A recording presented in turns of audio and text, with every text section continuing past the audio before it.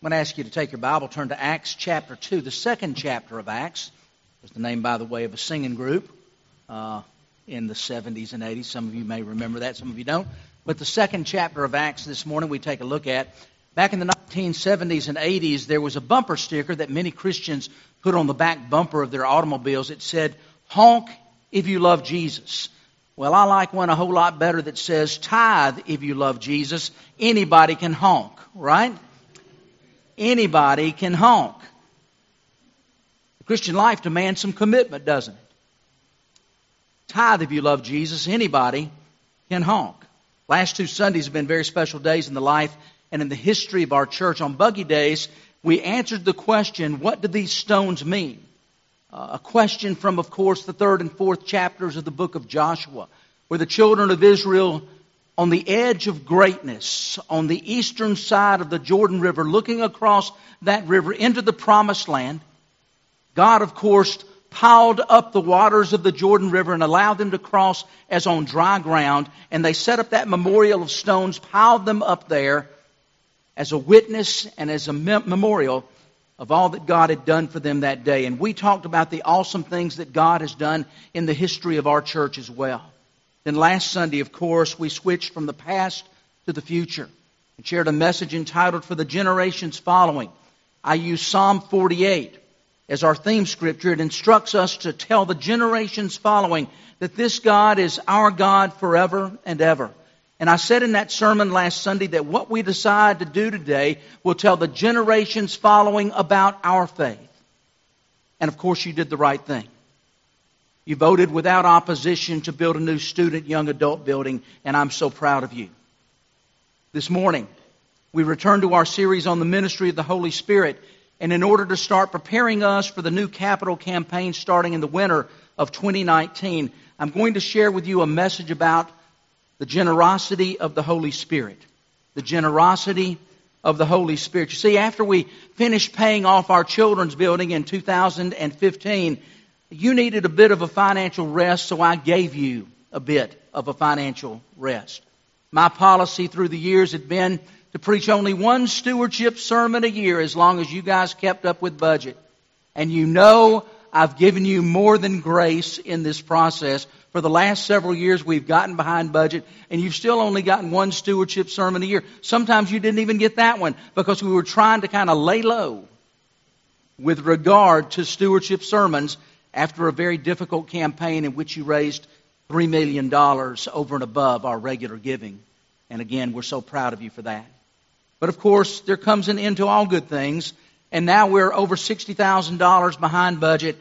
And it's time to crank out a few stewardship sermons if we're going to make things work. And I'm going to share with you how we got to that point of $60,000 behind budget. But what I want to do today, of course, is talk to you about the ministry of the Holy Spirit in terms of generosity. And I've tried to remind you in each sermon in this series that the Holy Spirit is the invisible presence of Jesus fulfilling God's purpose of redemption in and through His people, the church. Now, I know that's a mouthful, but it's a good definition for who, not what, but who the Holy Spirit is. The invisible presence of Jesus fulfilling God's purpose of redemption in and through His people, the church. Is it possible that the way that we give is a part of God's purpose of redemption? It certainly is possible. It, in fact, is fact. What we do today is to show you that generosity is one mark of a Spirit-filled life.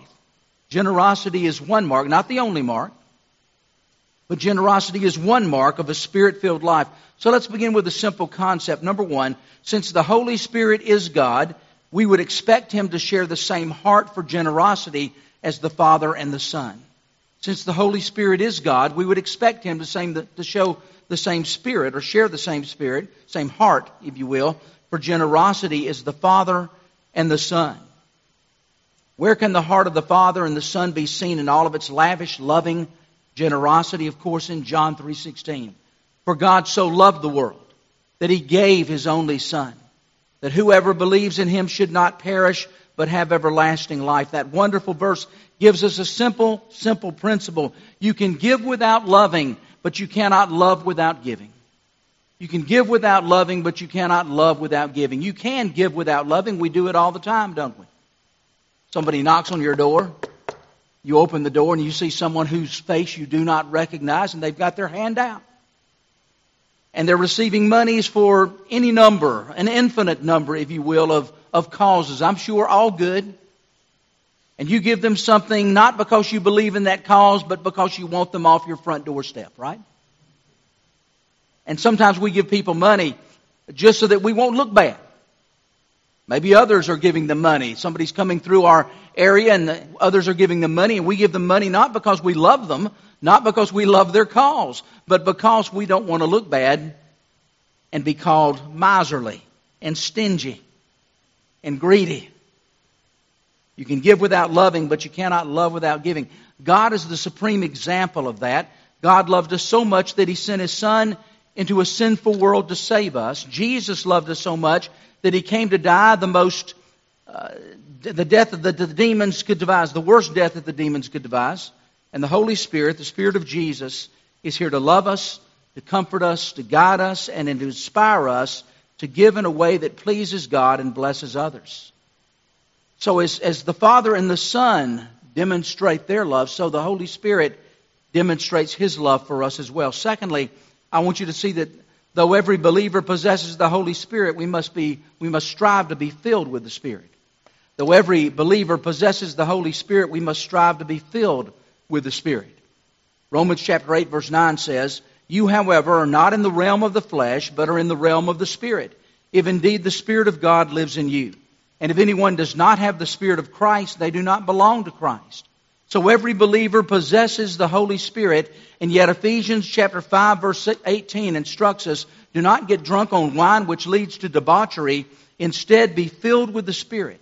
It's one thing to possess the Spirit. It's another thing to be possessed by the Spirit, to be filled with the Spirit. One of the things that Paul tells us in 1 Corinthians is that there are two kinds of Christians: carnal or worldly Christians on one hand, and then spiritual or Spirit-filled Christians on the other hand. The carnal Christians do the minimum spiritual stuff that's needed to get by. Spiritual Christians, of course, give God their best and then invite the Holy Spirit to do His miraculous work through them. Pastor was greeting folks at the back door like I do at the 11 o'clock service. Other services I use this door because we're hoping people will stay for Sunday school and head that way. Pastor was greeting people at the door of the church, and as he was doing so, a lady came by and said, "Pastor, that was a very good sermon today." And trying to be humble as he could possibly be, he said, "Well, thank you, ma'am, but I have to give all the credit to the Holy Spirit." And the woman replied but said to him, "Well, it wasn't that good." You see, we can't do anything that good on our own, can we? We must be filled with the Spirit of God to do God's work, and we must be filled with the Holy Spirit to give the way that God expects us to give. And then thirdly, the Holy Spirit inspired a radical generosity in the early church. The Holy Spirit inspired a radical generosity in the early church.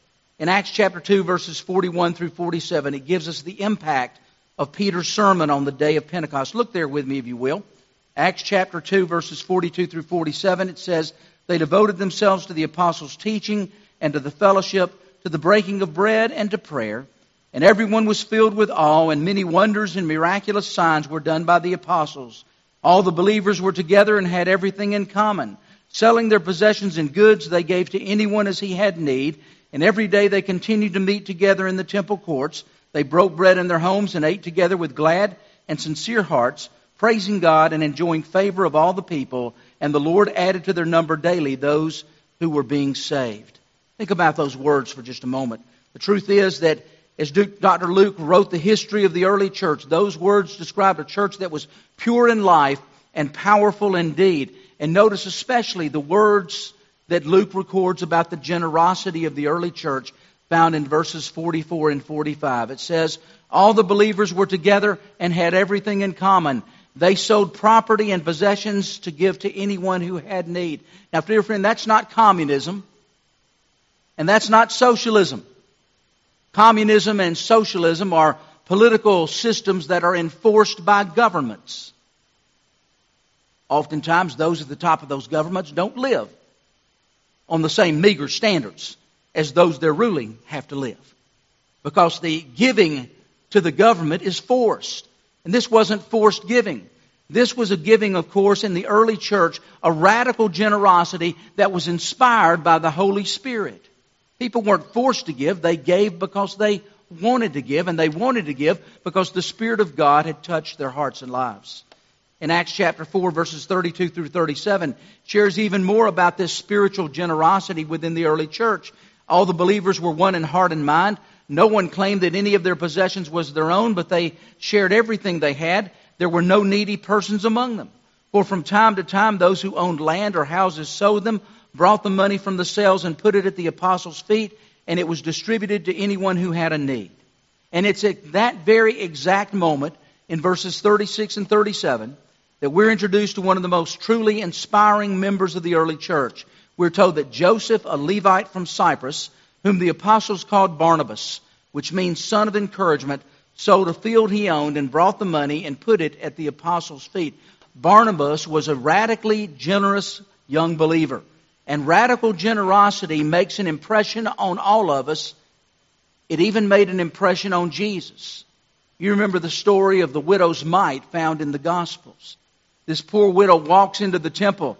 And in the temple there were these large receptacles made out of copper, trumpet-shaped in appearance.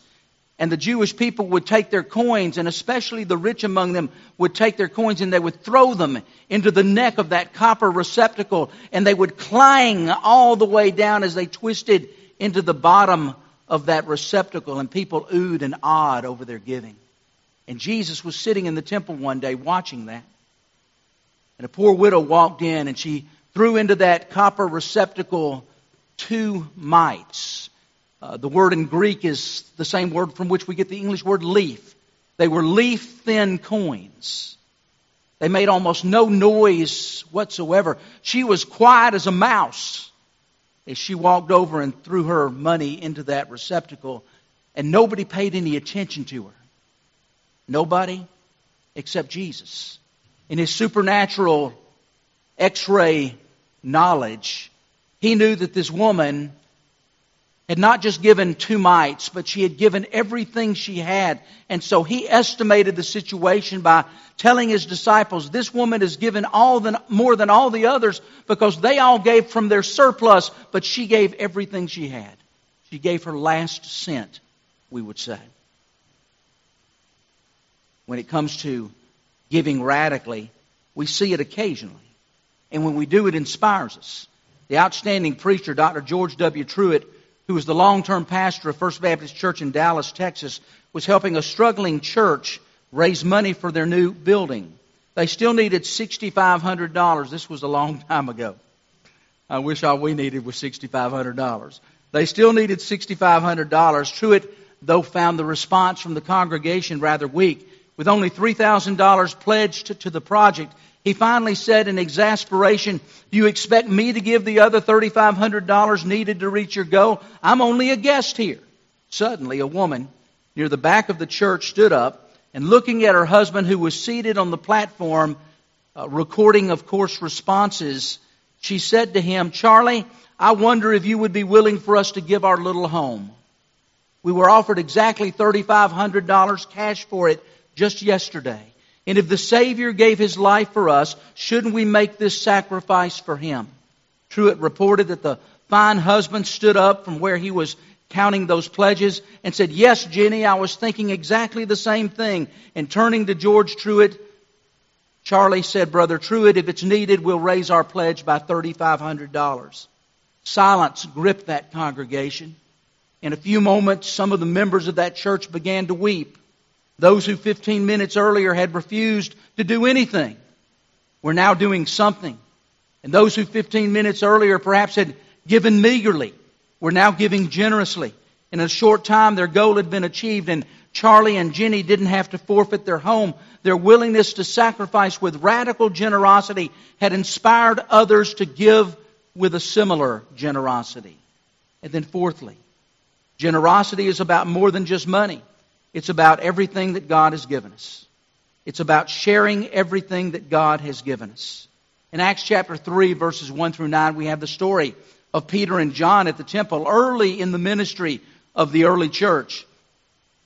And as they're walking into the temple, a lame man, I suppose, tugs on their tunics and says to them, "How about some money?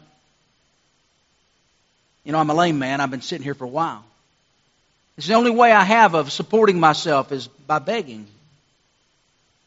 And Peter, do you recall what he said? "Silver and gold we don't have. But what we do have we give to you. In the name of Jesus Christ of Nazareth, get up and walk." The Bible tells us the man jumped up and began to walk and to leap and to praise God. Because these two fellows who didn't have any money gave what they did have. Peter and John, of course, are a great example for us. We need to give what we do have and share what we do have. According to a January 15th, 1989 article in the Lexington Herald Leader, the family living in a home in West Palm Beach, Florida, told a film crew that it was okay to use their front lawn as a set for an episode of the B.L. Stryker television series which starred the late Burt Reynolds in the title role. They knew cars would be crashing violently in front of the house on the front yard, but they told the film crew, "Come on and use our yard anyway." While the front yard was being blown up, the owner of the house was tipped off and called from New York, demanding to know what was happening to his house. It seemed that the people who were living there were only tenants and had no right to allow the property to be destroyed as the cameras rolled. The moral of that story is simple. You can't share what you don't have, but you should share what you do have. You can't share what you don't have, but you should share what you do have. With regard to all the resources, the gifts and talents that God has given us, we must live as those who know God will call us to account for the ways that we have shared what He has entrusted to us in our lives. Then lastly, we too, if we are filled with God's Spirit, will demonstrate a gracious generosity. We too, if we are filled with God's Spirit, will demonstrate a gracious generosity. Look with me, if you will, at 2 Corinthians chapter 8, verses 1 through 7. It says, "Now, brothers, we want you to know about the grace that God has given to the Macedonian churches.